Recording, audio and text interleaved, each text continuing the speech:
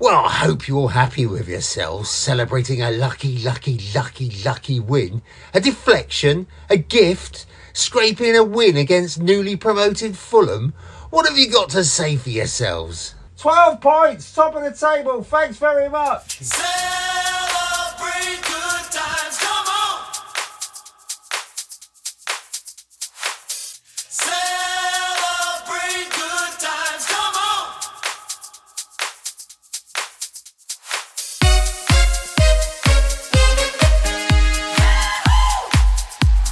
Weekend celebration.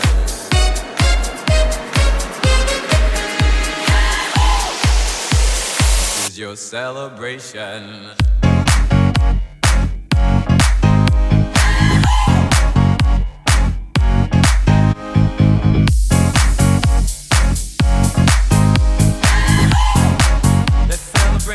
Hello and welcome to It's an Arsenal Thing. I'm your host Tom, and with me is a man who is omnipresent, he's incorrigible, he's reliable, and quite possibly the worst person to invite on a stag night. It's the Groom's Doom, known as Silent Dave.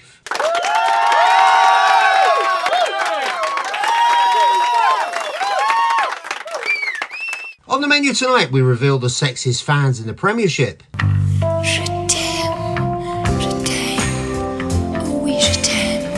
That's enough of that. Connor delivers his match report in Gonna Get Into It. It was Fulham this time at the Emirates against Arsenal. Lauren's here to round up all the latest WSL in what could be an even better season than last. I am in the gun room with Paul to dissect the match and offer a balanced opinion. We've got a bumper section on shirts. We give you the top 5 Arsenal shirts. Is yours in there? You can find out in a while. There's a little something from the archives, and of course the musical interlude. It's an Arsenal thing, it's an Arsenal thing. Believe it or not, it's an Arsenal thing. With football and transfers, you know we'll bring. You're listening to It's an Arsenal thing. From the Arsenal archives, 8 months after winning his first medal in the 1987 Littlewoods Cup final, Tony Adams became Arsenal's youngest ever skipper at the age of 21.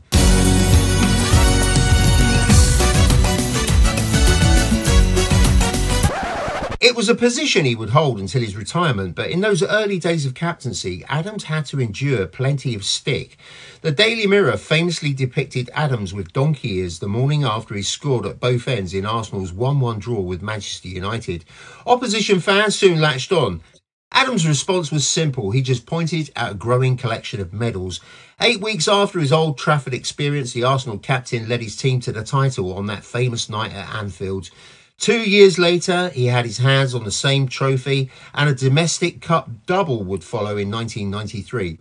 The taunts continued, and they weren't helped by a spell in prison in December 1990, which fueled the fire. But Tony Adams always had that ability to have the last laugh. On bass, David Seaman.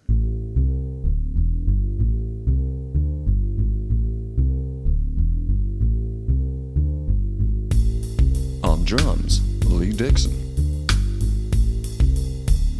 Nigel Winterburn on congas.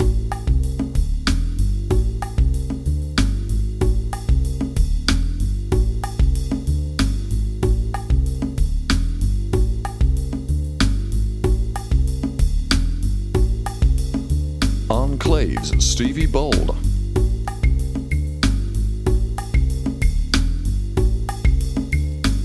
Tony Adams on Tony Adams. Tony Adams, Tony Adams, Tony Adams,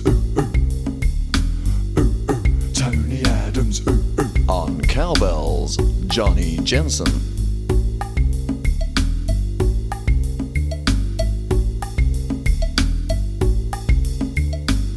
Ray Poller on the records.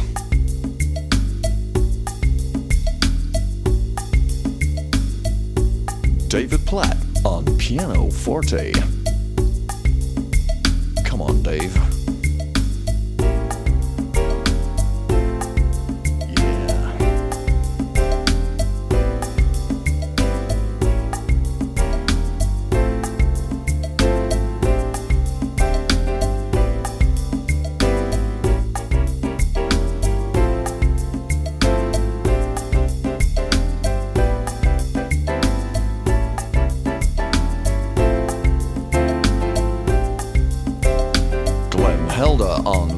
vibes.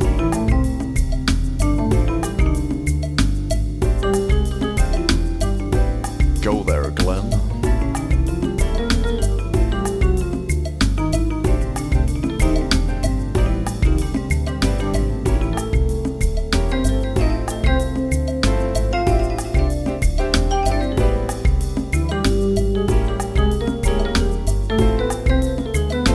On lead guitar, Paul Magic Man Merson.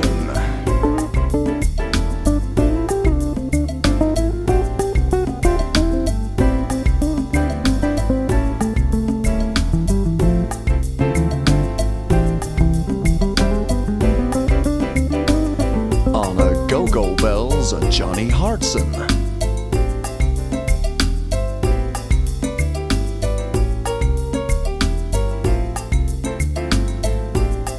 Horn arrangement by Dennis Bergkamp.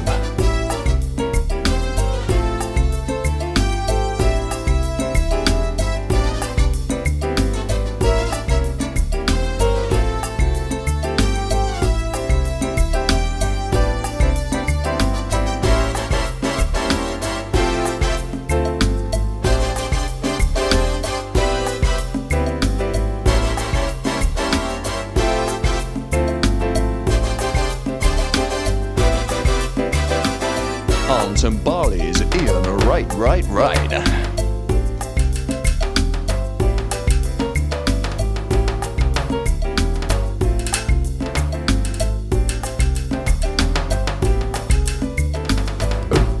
Tony Adams,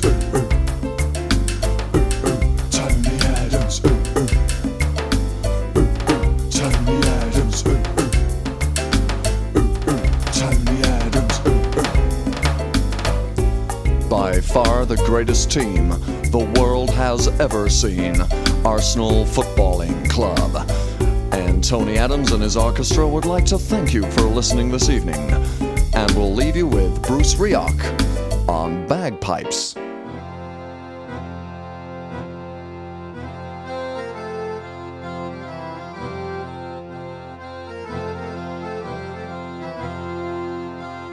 Right, it's time for Connor and gotta get into it.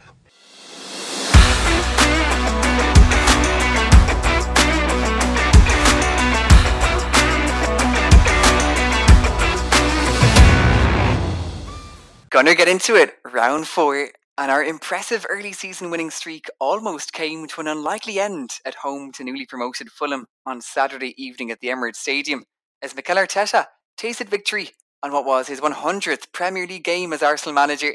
His spirited Gunners fought back to beat a tough enough Fulham side by 2-1 to maintain our impressive 100% record and keep us 2 points clear at the top of the Premier League table.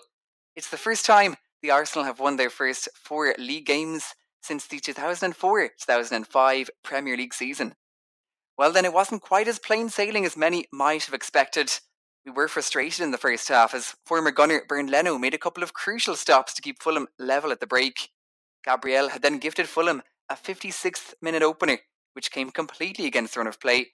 In-form goal-scoring machine Alexander Mitrovic robbing our Brazilian in our 18-yard box before slotting past Ramsdale to score his 4th Premier League goal of the season in as many games. Thankfully though, we weren't behind for too long. Bukayo Saka's brilliant burst of pace and through ball set up our man of the match, Martin Odegaard, to score his 3rd league goal of the season 8 minutes later. That's 3 Premier League goals and 2 outings for our Norwegian captain. Sensational stuff from Mr. Odegaard. Well, Arteta sent on Eddie Nketiah once again for the final few minutes, this time though in desperate search of a late winner. It eventually came 5 minutes from the end when Gabriel was this time gifted a goal. Former teammate Leno finally letting his guard down to quite literally hand us the victory after failing to collect a routine Gabriel Martinelli corner. Nketiah was rightfully praised by many Arsenal supporters for his contribution in the final half an hour, as he continuously made a nuisance of himself alongside Jesus up front after replacing Kieran Tierney in a very attack-minded change made by our Spanish chief in the 61st minute. Team news then, and Arteta was forced to make 2 enforced changes to his now seemingly preferred starting 11, which he opted for in our 3 opening league games.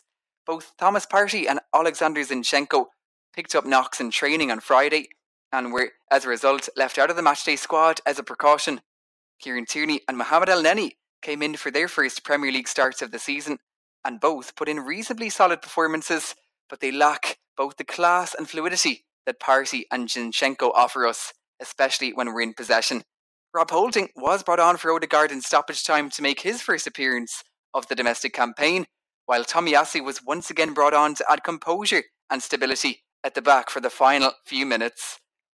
We completely dominated then, pretty much from start to finish, enjoying 72% of possession, getting 22 shots away and 8 shots on target, compared to Fulham's 11 shots on goal and just the 3 on target.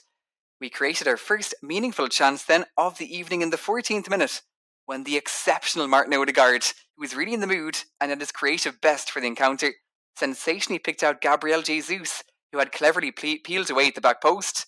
The Brazilian's first-time layoff found the incoming Granit Xhaka, who, with his weaker right foot, could only volley wide from a tight enough angle.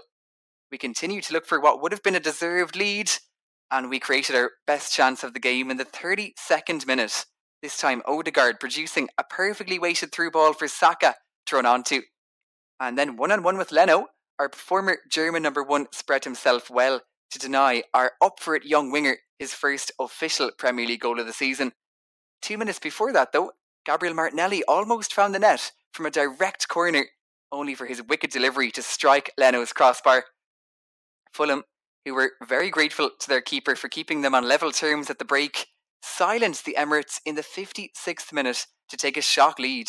Saka found Gabriel, who was inside his own 18-yard box, and the Brazilian controlled well and looked comfortable. All of a sudden, though, our Brazilian panicked when he saw no option for the pass, and Mitrovic stole the ball on the edge of the box before slotting in an ice-cool finish.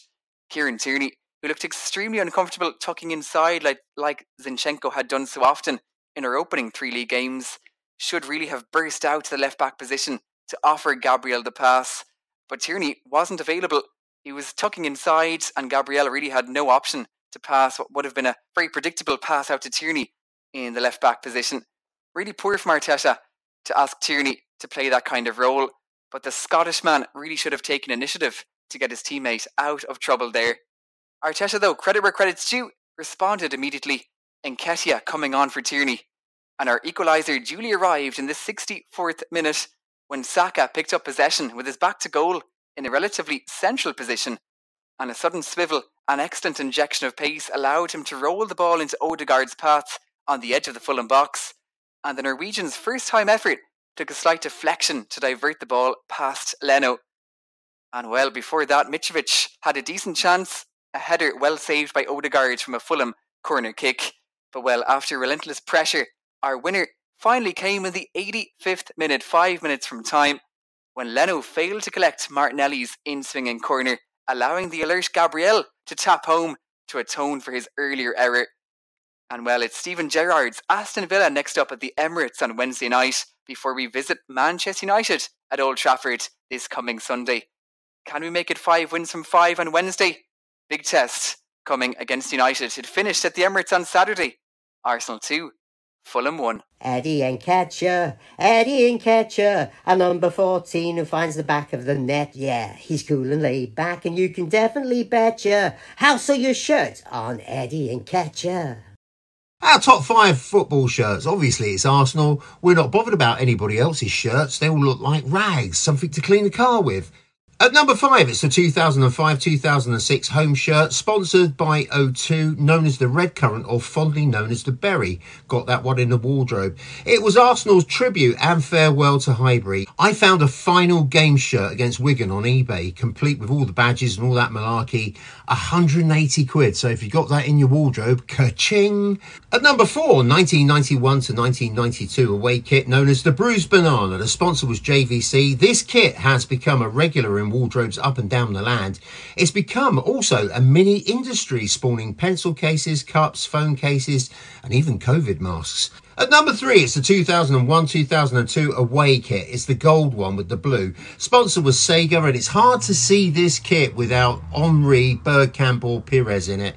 It's just a quality kit. Still love it. At number 2, it's the classic red and white, 1969 to 1978. No sponsor, no badge, just a sexy white cannon. And at number 1, it's the 2002-2004 Invincible shirt. We went all season without being beaten, but you don't hear us going on about it. You don't. We don't talk about gold trophies. We don't talk about any of Arsenal went unbeaten all season and got a gold trophy, people. Just tell all your friends. Ring people up. You don't even know them. Just ring them up and say, Arsenal went unbeaten all season and got a gold trophy. And then put the phone down. That's all you have to do. While we are talking about shirts, people ask, which Arsenal player sells the most shirts?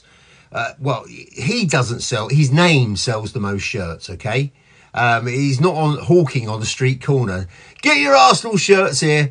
Only 75 quid. Put a fiver on. Well, it's for your troubles, isn't it? Martin Odegaard is the most popular name on any new Arsenal shirt, according to Red Action Gooners, in a report where the AFC commercial team informed them that Martin Odegaard tops the popularity rankings for name and number. So let's give you the names of the players, the top 5 selling Arsenal shirts with the names of the players on the back. At number 5, it's Tomiyasu, unsurprisingly. At number 4, it's Smith Rowe. At number 3, it's Martinelli. At number 2, it's Saka. And at number 1, it's Martin Odegaard. That's according to Red Action AFC. Odegaard, Odegaard, he's the captain of the Arsenal and they call him Odegaard. Odegaard, Odegaard, he's the captain of the Arsenal and they call him Odegaard. It's time for Lauren, and going to get into it. Now, before Arsenal's first game against Manchester City, Lauren answers the most frequently asked questions on the WSL.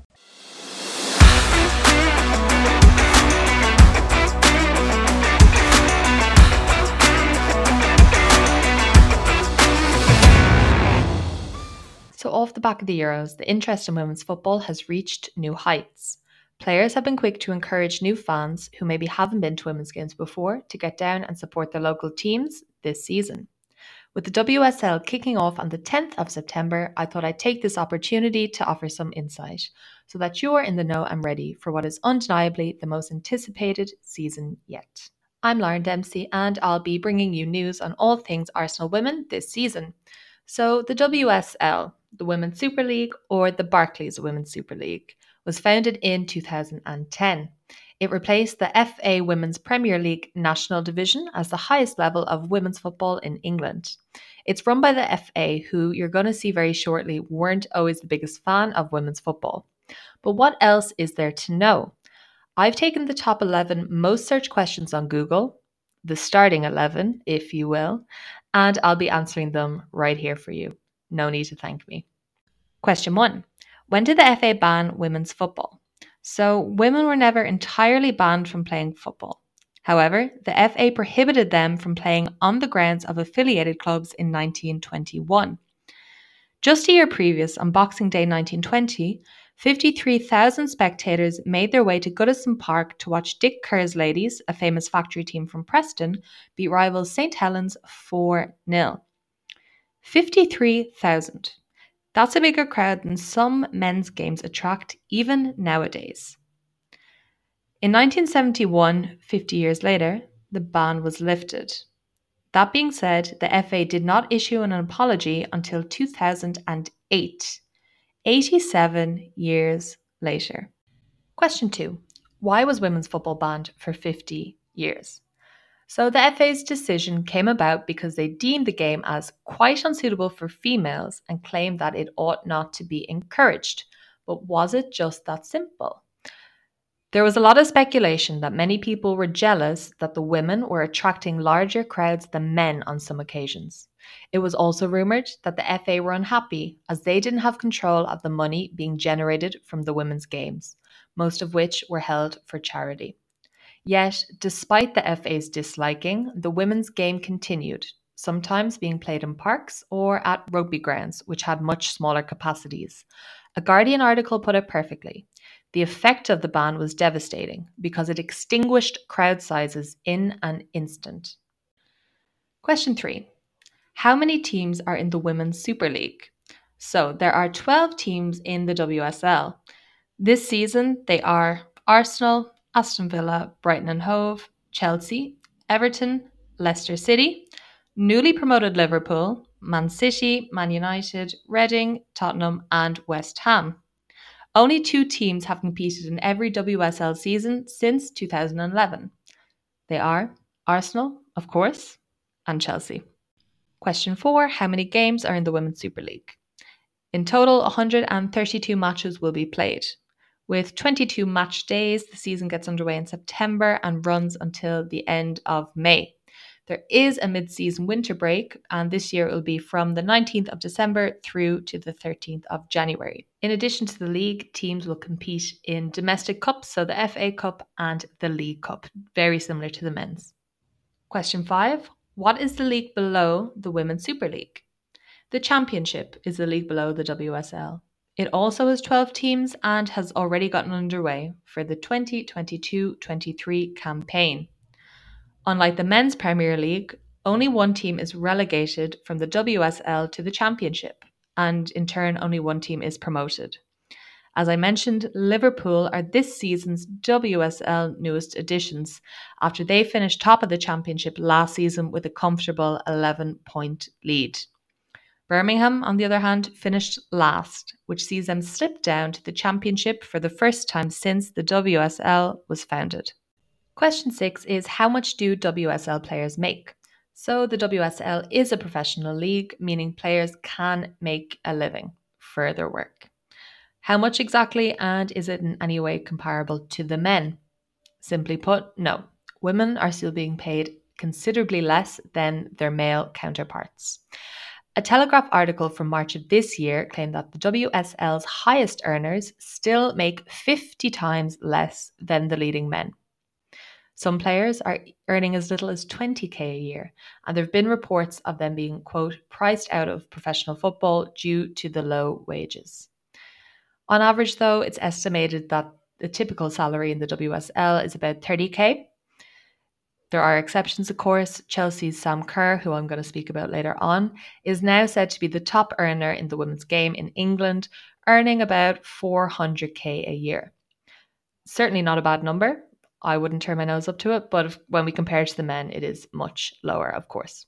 Question 7. Who is top of the Women's Super League?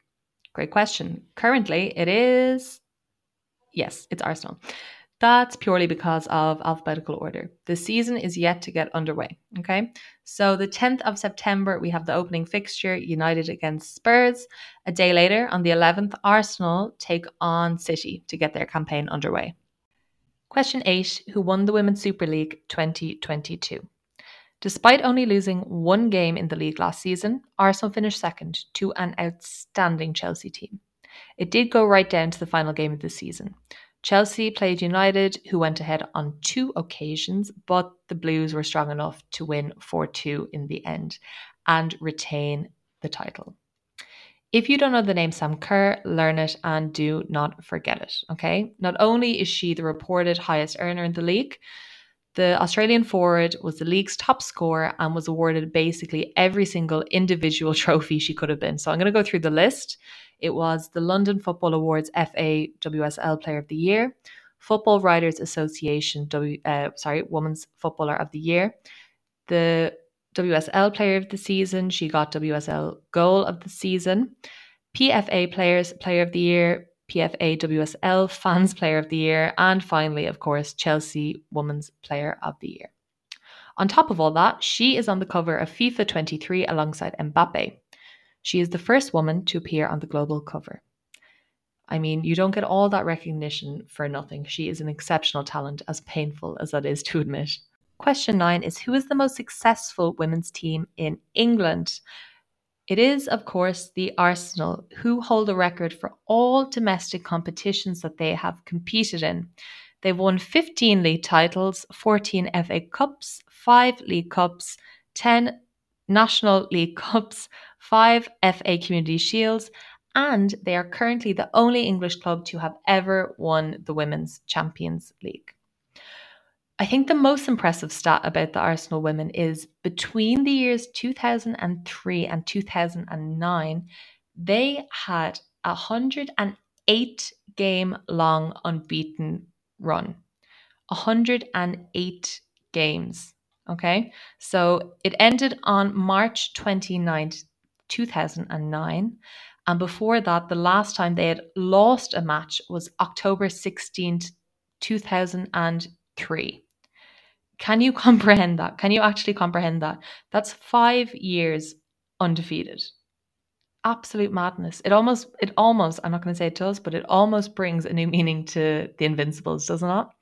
If the men are the Invincibles, the women are certainly the Invisibles. In that time, they won 102 matches, drawing 6, losing none.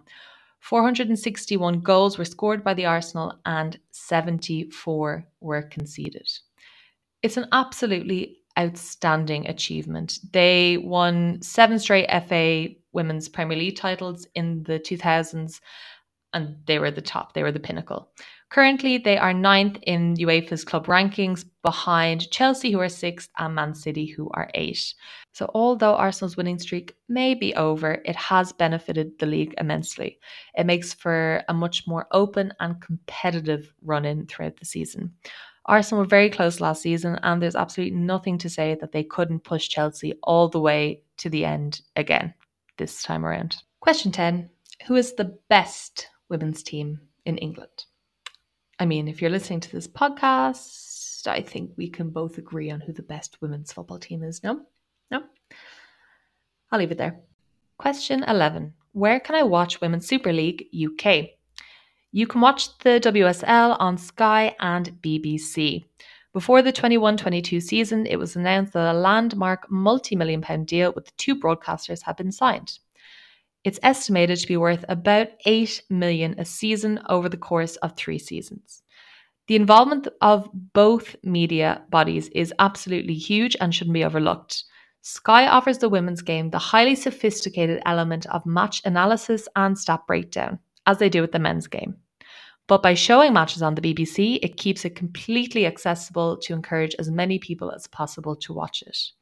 All other games that aren't televised will be available on the FA Player. So every weekend, Sky will show 2 fixtures and the BBC will have 1. All the other games will be available on the FA Player. Additionally, and even better, you can get down and support the teams in person. Arsenal play most of their home matches at Meadow Park and on occasion at the Emirates.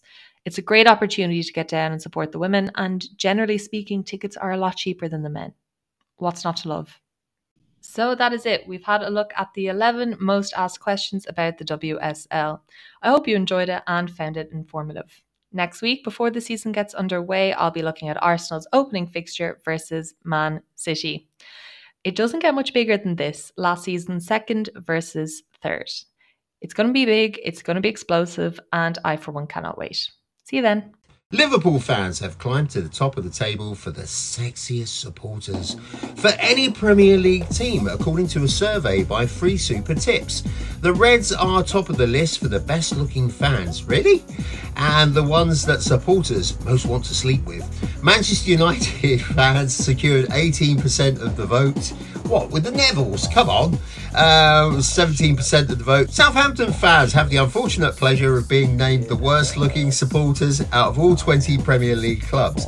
And also, here's one, 55% of supporters also admitted they would love to have sex with a rival fan. Saucy. Right, so in first place it's Liverpool with 26%, Chelsea 20%, Manchester United 18%, Arsenal come in at 17%. That's not right, is it? No, I'm not having that. So Arsenal 37%, and at number 5 is Burnley, no longer with us, but they got 10% of the vote. Right down the bottom, you can see people like Man City, 8%, Aston Villa, 7%. We're not even going to mention those lot down the road. Crystal Palace, 6%, Everton, 6%, West Ham, 3%, Wolverhampton, 3%. Poor old Southampton, 1%. It's time to enter the gun room for a natter.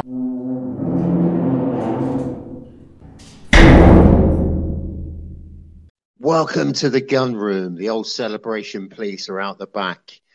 With me in the gun room, we've got no Jay, we've got no Mitch, but we have got Paul, the voice of reason, the voice of balance. How are you, Paul?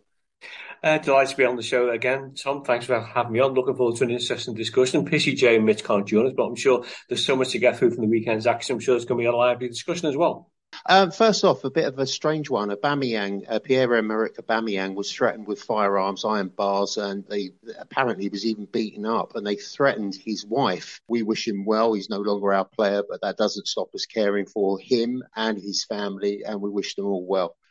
Sad to hear as well that Jez, a fellow podcaster, and his wife have been attacked for their negative views, supposedly, on Mikel Arteta's reign. I don't see why he should come up against that type of treatment. It's a disgrace. I mean, fan debate is part and parcel of football, and there's lots of Evertonian fans I might not agree with, but I do totally respect their opinion, and it's coming from a place of default feeling. So attacking fellow fans is just, to me, it's never really on. It's absolutely mad.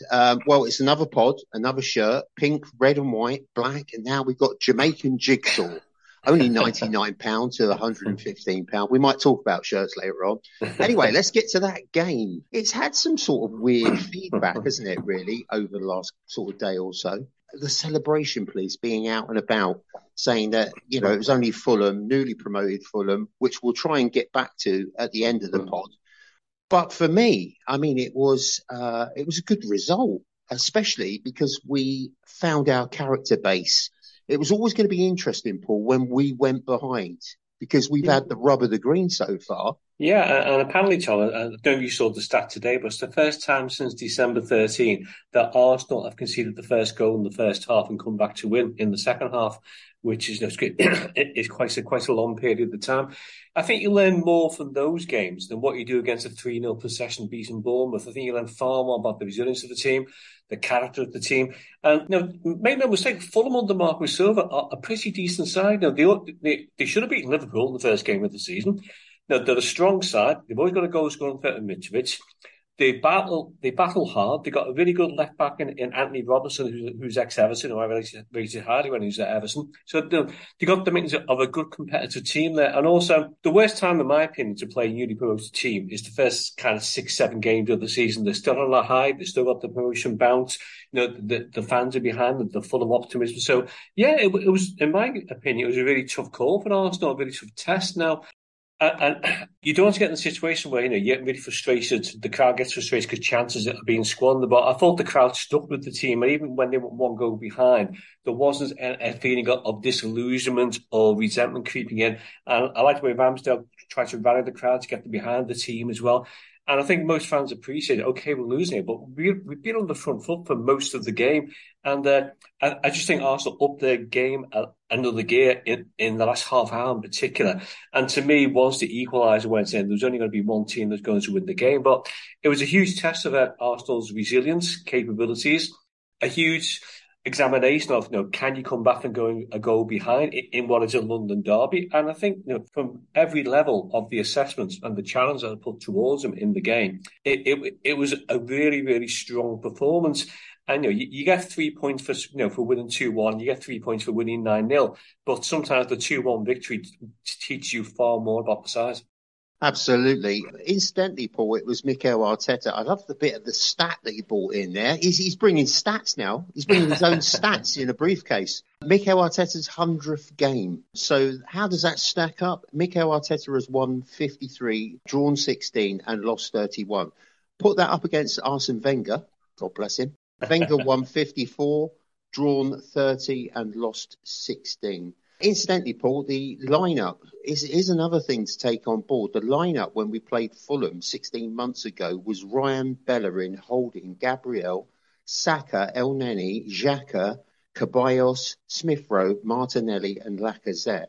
That's a massive change round. And I think from afar, a lot of people aren't getting the groundwork, the spade work that Arteta's had to do to shift it all around. Yeah, and I think at the moment, he seems to be showing the indication that the blend between experienced and young players can be really difficult to marry and for it to be successful. But at the moment, he's making all the right calls in terms of the start 11 he's putting out. Good use of substitutions on Saturday as well. Bringing on Nketiah on 60 minutes gives him enough time to change the game, because I get really frustrated when you're looking for a goal and the manager throws on a strike with about 7 minutes to go. Well, they haven't really got a chance to go to pace and speed of the game. So, Nketiah with more deadly finishing could have made a more convincing victory. But despite that, his stress, the fact there was another attacker to occupy the Fulham back four, really made a difference, had an impact on the game. And I think people forget as well that Arteta's the youngest manager in the Premier League. When you think I hate to say this, Jurgen Klopp took about 5, 6, 7 years to get Liverpool to where they are now. And I think it takes time for teams to progress, and certainly a top four finish and challenging for the title this season would be a massive indication of the progress that Arsenal have made under Arteta. Right, let's go through that lineup. It was Aaron Ramsdale, Ben White, Saliba, Gabriel, Kieran Tierney, Mohamed El-Neni, Granit Xhaka, Bukayo Saka, Martin Odegaard, Gabriel Martinelli, and Gabriel. We like a Gabriel, don't we? We do. You can't beat a team of angels. Yeah, just get them all in. And Gabriel Jesus, a Jesus even. There was no Partey and no Zinchenko, apparently ankle and knee injuries. So both the other guys replaced. They didn't, El-Neni and Tierney, they were quite off the boil. Yeah, I thought El-Neni was quite a weak link in midfield. I mean, obviously, you watch Arsenal far more than me, so it's kind of wondering why Smith Rowe maybe hadn't been given opportunity in that game, whether his role didn't quite fit into that lineup or not, I don't know. Yeah, I mean, but Kieran Tierney, I've always rated the fullback, but I just thought on Saturday he wasn't quite up to his normal standards. And I think on a previous pod, we've kind of been quite enthusiastic about Zinchenko's contribution and what he brings to the team in terms of pace, commitments, etc. And I think you saw it as well. When he joined in the celebrations for the winning goal, how committed he is to the Arsenal cause and the team spirit that Arteta built into the squad there. So, I think even when you win, you're going to have one or two players who don't quite perform to the top level. As long as you're 7 or 8 who perform to the top level, you've probably got enough to see over there. So, maybe you could argue against a stronger team, the weakness El-Neni showed in midfield could have been taken far more advantage of. But it was a difficult fixture, as I said at the start of the pod. It was a good victory, and it was a great decision by Arteta to take Tierney off after 60 minutes because apparently he wasn't as effective as his manager hoped he would be, and that kind of changed the game. Yeah, I think, let's be fair to them, El-Neni hasn't had a sniff. I think even in pre-season he was used very sparingly, and Tierney's come back from a bit of an injury. He's out more than he's in, so he's probably full of ring rust. As I said, there's more of these types of games to come, and the expectation levels are huge. If you'd said to your fan base at the start of the season, after 4 games, we're going to have a 100% record and be top of the table, then I'm not sure everyone would have said that's going to happen. But it has. And it's one of these things that the longer you keep the unbeaten run going, and that's why Saturday was such a big test, coming back from a goal behind. Keep the unbeaten run going, keep the optimism going, get the belief into the team that they can come back from conceding the goal, and then you're well on the way to mount an effective challenge this season. So, if I was having one concern about Arsenal, I think it would be looking at the options on the bench on Saturday. And I was kind of comparing them to the options a certain other North London team had on Sunday on their bench. And to me, there seems to be more options for your rival team than what they did for Arsenal. Now, whether Arteta is looking to bring in more reinforcements during before the transfer deadline arrives, I'm not sure. But certainly, given how intense this first 7 or 8 weeks of the season is going to be, where most teams are playing 2 games a week, I think it's important to have intense depth in the squad, particularly in this season when 5 substitutions can be used. I think it has got better, but at least you can look there now and you think, Nketiah can come on. And I do like this 5 sub rule. I know it's had its knockers and all that sort of thing, but I think in the modern game, to prevent injuries and with all these cup competitions going on, you've got to have 5 subs, surely. And I'm sure Arteta is going to do something. We had a lot of possession in that first half, Paul. It ended 0-0.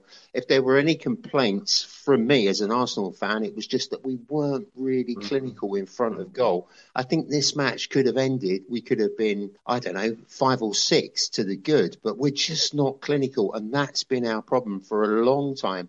And I said to you in a text, if we had 2 Jesuses, we'd be fine because he'd be setting up for himself, wouldn't he? Yeah. But he set things up and there was no one to put it in. That's a fair point. And I think Jesus' contributions to the side is not just about creating opportunities for forwards and scoring goals. His all-round play is hugely impressive. He's putting tackles in the midfield. He's winning back possession. He's leading by example. So even when he's not a goal-scoring threat himself, he's still creating opportunities for others. And every time he gets the ball in the opposition penalty, you can just see defenders are terrified of what's he going to do. Is he going to run at me? Is he going to dribble me? Is he going to play a 1-2 and get past me? So he's always going to be a handful.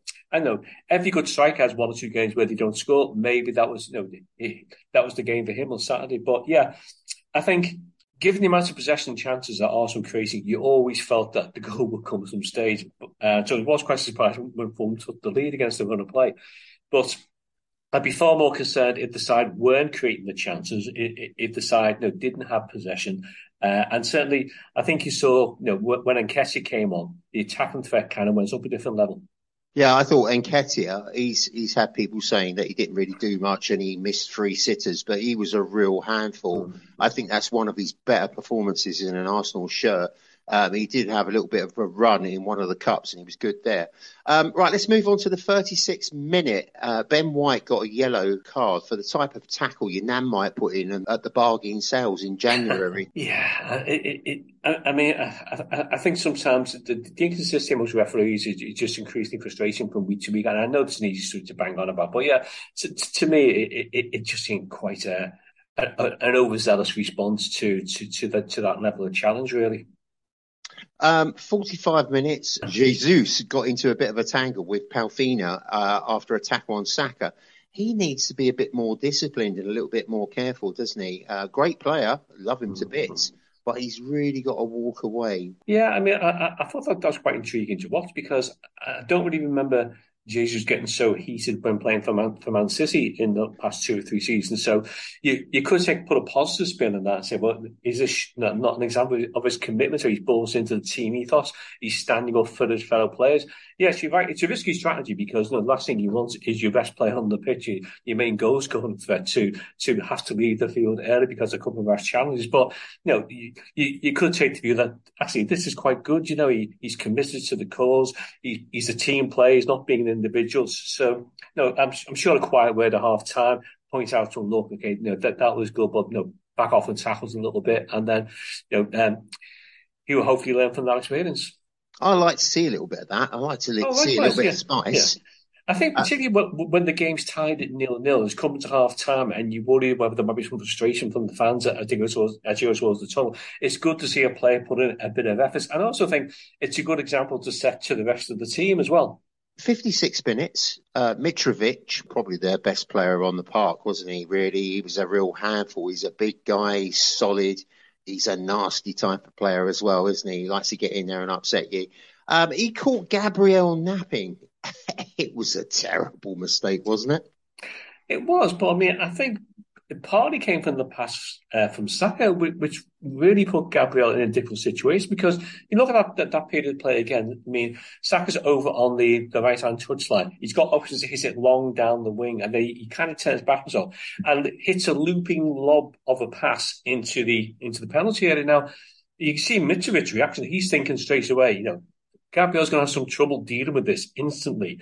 Now, yeah, he did delay a bit too long, and I accept that. But it was I think the pass from Saka put him in a really, really difficult situation. Yes, he could have dealt with it better. And when you're playing against Mitrovic, you really have got to use your strength and your upper body strength to stand up and not dig off the ball. Otherwise, he's just going to bundle you over and take the chance. So, yeah, I'd say 75% Gabriel, 25% Saka. But yeah, it was a daft goal to give away.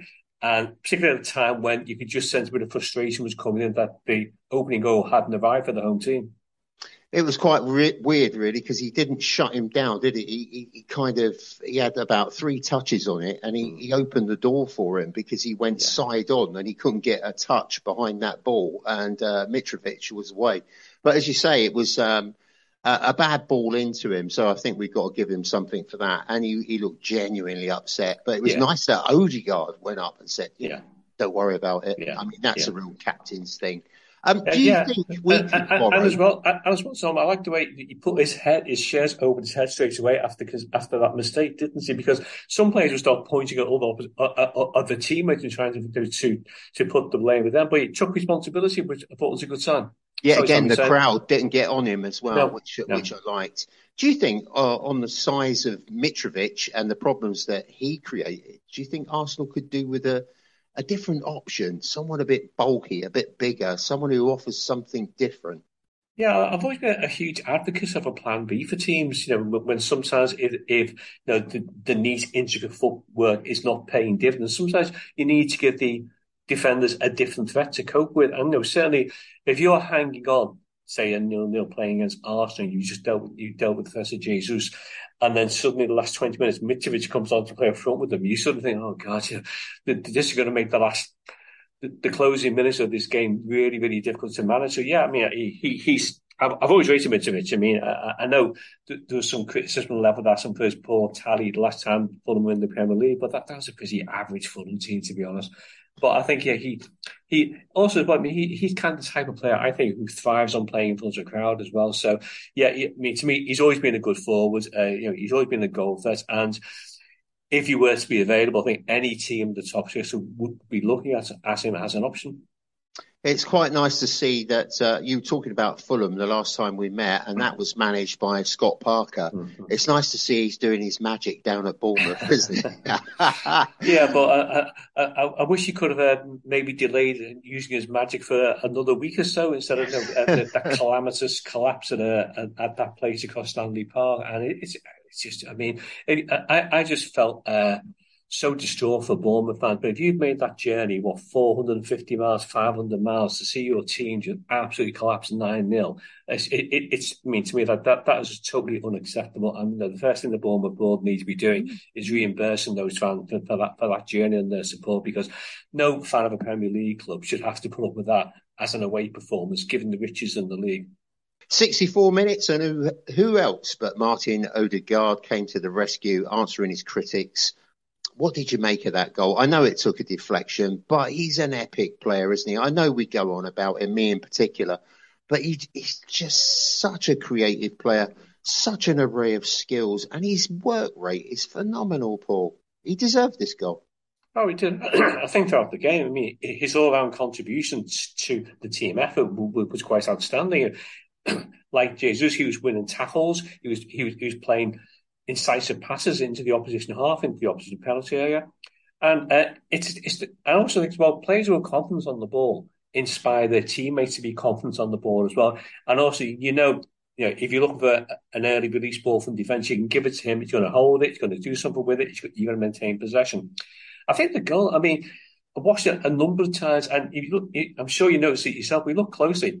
He almost does like a little step over to get the ball onto his left foot before hitting it into the corner. And it just gave him space. It almost took the defender slightly the wrong way, created an opening. And okay, it took a deflection, but if you don't shoot, you never know what's going to happen. And deflections are part and parcel of football. I'd never degrade someone's goal because it took a deflection. The fact it took the shot, it's got enough power to hit the defender and beat your goalkeeper, deserves credit in its own way. To be honest, I thought it was going in anyway. Had that defender not been there, it would have gone in the opposite corner. It was a great and solid performance. Very, very impressive. Ian Wright said the captain led by example today. His passing, his pressing, his composure in finding space. Mikel Arteta also got on the bandwagon, so he should. He was also full of praise, of his influence, and in difficult moments, he took the ball. That's what he's done. He's really turning this captaincy on its head, because Rio Ferdinand said that maybe in the quiet games, the armband was weighing too heavy on him. Gary Lineker, the king of the potato people and former Spud, said, do you know what baffles me? a little bit how Real Madrid let him go when Modric and Cruz are nearly at the end of their career. He said on Match of the Day, it's a strange one because he's so talented. And we can only echo that, really, because 30 million, when you see what United are paying for these players.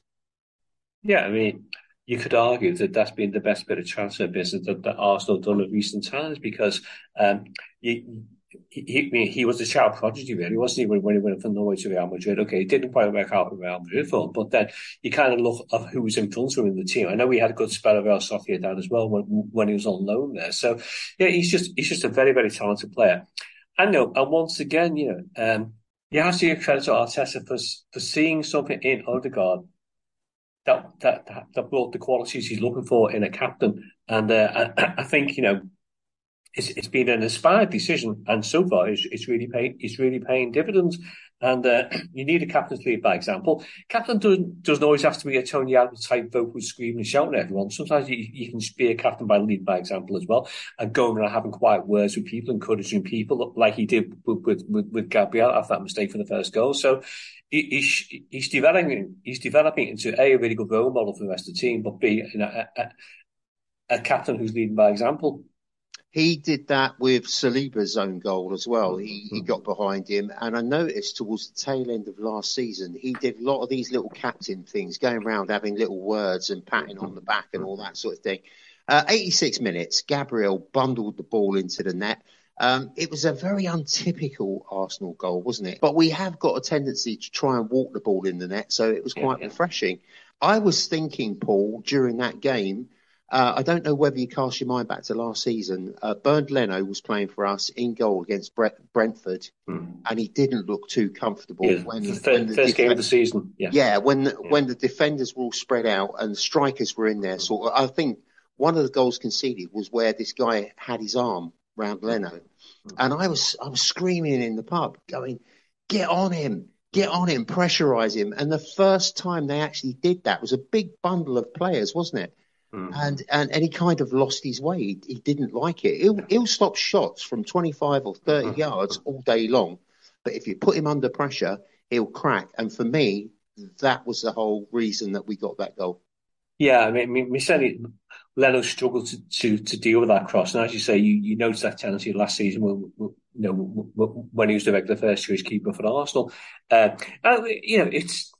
It's a good type of goal to score, really, because it just shows that it doesn't have to be all about fantasy football. I know Arsenal, in terms of set pieces, were very successful last season, and I'm assuming that being worked on the training ground is something we can try in the last 5 minutes or so if we need a goal. And Fulham defenders just didn't seem to know who was going to pick up Gabriel, or whether they thought Leno was going to deal with this. They didn't have to, I don't know.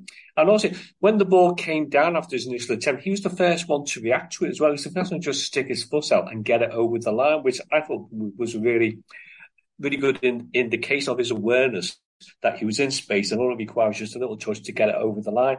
And I think, as I touched on the stars of the pod, the kind of the synchronicity of the crowd celebration alongside the team celebration just really showed that the team, the supporters, the manager are in a really good place at the moment. Now, Paul, you mentioned it. Mikel Arteta's tactical changes during the game. Tomiyasu and Nketiah and Holding. He really got that spot on. I mean, there's been a couple of times that he's made changes and they've been late. Or they've not been appropriate in my mind. But he got it spot on, didn't he? Yeah, he did. I mean, as I said before, you need a goal, so you bring on an attacker, you take a defender off to try and create more opportunities for the team to progress, and that's the way it worked out. And then classic, managerial tactics, really. You get the 2-1 lead. There's 4 minutes to go. Well, you don't need to chase the third goal. All you need to do now is solidify the defence, limit the opportunities for the opposition. At some stage, even the last 3 or 4 minutes, there's going to be a chance for the opposition. And there was that opportunity for Chalobah when he was kind of unmarked from I think a free kick came in and Ramsdale produced a really good save. But yeah, I mean, tactically, that's what you do. You 2-1 up, 3-4 minutes to go, bring on a defender, slow the game down a little bit and hang on to the lead. All's well that ends well. It's another 3 points and we roll over to the next one. So it was 2-1. The stats are, we'll call Arsenal out first and then Fulham. 22 shots, 11 in reply, 8 shots on target for Arsenal, 3 for Fulham. 72% possession for Arsenal, tells its own story. 28 possession for Fulham. 595 passes as opposed to 223. 85% pass accuracy for Arsenal, 61% for Fulham. Who would you give, Paul, in your impartialness, in your glorious impartialness, man of the match? I think I'll take the easy choice here. I think Odegaard. I think from start to finish, to me, he offered everything that you want from the player in that type of match. Yeah, absolutely. I mean, he just bossed it for me. He ran it. It seemed like there was 2 of him at one stage. He was left, right. He was picking the ball up. He was pushing forward. He was in the box. He was feeding the channels. I would probably say that's his best performance for Arsenal. There have been a couple, but that's probably the best. Yeah, and obviously you watch on a far more regular basis than what I do. But yeah, I just from start to finish. I'm forced since childhood. We can do better. Said Marco Silva. We deserve to get more from this game. They, Arsenal in brackets, didn't have many clear chances. They had 2 goals and both were lucky. I think he's overdoing it there. You know, everyone's welcome to their opinion, but you're wrong, Marco. Sort yourself out. Obviously, I remember Marco Silva from his time as Everton manager, and there's still a school of thought that kind of thinks he should have been given more time rather than being sacked when he was. But he did kind of have a tendency to lose games where the team had taken the lead and he couldn't hang on to the lead. I think at the end, that was kind of his downfall during his time at Goodison. The ability, not having the ability to see out games from when you've taken a 1-goal advantage. I think you saw that again on Saturday. But I think as a manager, he is much better now than what he was when he was dismissed by Everton. We're going to deal with the media, Paul, because all this celebration, please. They're over-celebrating. This is a 2-1 win against newly promoted Fulham. That was Richard Keys and Andy Gray in their TV programme. Keys began, well played. You came back to win it and keep the 100% record intact. But they haven't won the title tonight. They've won a London derby. Let's not get too carried away. We're 4 games into the season. You're entitled to celebrate, and the fans joined in as well. I don't really understand. I think it's Keys and Gray were up there on Sky, weren't they? Got booted off because of their misogynist, sexist behaviour, and now they're down here, and it's a case of trying to generate another audience. Your thoughts? Yeah, it is probably a case of trying to generate another talking point to get all sorts of social media reactions, some more clicks and things like that. I was thinking as well, I mean, I know how you can criticise fans for over-celebrating, because football is such a passionate game that there are enough dark times during the course of the season when you're trudging out the stadium after abysmal silence after witnessing and it's hacking it down. Yeah. When you was a spineless display, and when you factor in as well the amount of money people pay to watch a football game these days. I know the prices also are really quite high. Factor in your travel costs and all that. Why the hell should you not celebrate a victory? I really worry that. Are we having like a grading system here that you can only celebrate victories against certain teams? Like you can only celebrate a victory like against the top 6 team. I don't care who Everton beat. If we scrape a 1-0 win the last minute at home against Southampton, I'm as ecstatic as if we've beaten Tottenham 1-0. So to me, it doesn't matter about the opposition. It's about the fan experience. You've had a very enjoyable afternoon. You've seen your team come back from a game that they could have lost. They showed outstanding qualities of endurance, resilience, perseverance to get the results. You scored the winning goal with 5 minutes to go. What the hell? There should be, it should be out your seat, jumping up, celebrating the goal, because that's what you're a football fan for. You're not there as a dispassionate, disinterested observer. You're there to support the team, and you support the team by getting behind them and celebrating and savouring every minute of the victory. Well, I do apologise to the woman in the 3 cups who was sitting next to me when that goal went in, because I think I sort of blew her hearing aid up or something, because she was like, ah. But yeah, I mean, you're right. You pay all that money. It doesn't matter who you're playing. You get the result. You're going to celebrate it. In reply, Laura Woods from Squawk Sport said, genuinely, what is the point of football if you can't enjoy it in the moment? She wrote in a reply on a tweet, it's just a happy team with happy fans who will probably go out tonight and get shit-faced. That's the point. Laura, we love you. That is exactly the point. And if there's a TV job coming up on Sky Sports soon, I think she should be under consideration. Paul, thanks ever so much for a great pod. We covered just about everything we possibly could. And hopefully I'll see you for the next one. Thanks very much. Look forward to the next one. You're welcome, mate. See you soon. See you, Tom. Now, non-football. Did you know there was an air guitar world championship in Finland? The air guitar world champion, that's stuff you do around the kitchen, isn't it? No one's around. You do a bit of keep your finger on it near the microwave. It's been going in Finland since 1996 as part of a music video festival. What started as a joke has turned into a very serious draw and premiere event. Participants must play air guitar on stage for 2 rounds, with each lasting at least 1 minute. One song is chosen by the participant and the other one is chosen by the organiser. Don't think you can ad-lib. Don't try doing the drums and the piano sections as well, because you'll be out on your ear. Scores are out of 6. The ideology behind the event is a simple one. Quote, wars would end and all bad things would go away if everyone just played air guitar. I don't know who said that, but they need locking up. That's it. We're all done here. My thanks to Silent Dave. You can find him on Twitter as SilentDave101. That's also the home of Jay, who you can look up as the Bald Gooner. While you're there, check out Mitch at Mitch Piota and look up his blogs at Pain in the Arsenal. You can cozy up with Connor at ConnorJack2 on the Twitterverse, and Paul is at PMacCap. Look up Lauren on Lauren D2710. Shout outs to Brandon Murphy, Dave Miller of Arsenal Attic, Simon DC, Let's Be Arsenal FC, which is twin to the podcast. Also check out Arse Devils for opinion and news on all things Arsenal. Please like and follow this audio version of the podcast and subscribe to the YouTube version of the show. Want to say hi, ask a question or take part in the show? It's an Arsenal thing 4 at gmail.com. More importantly, a big heartfelt thank you to you guys out there for all your emails, your encouragement, your support, whether you watch or listen. Until next time, look after yourselves and each other. And finally, remember this: North London is red.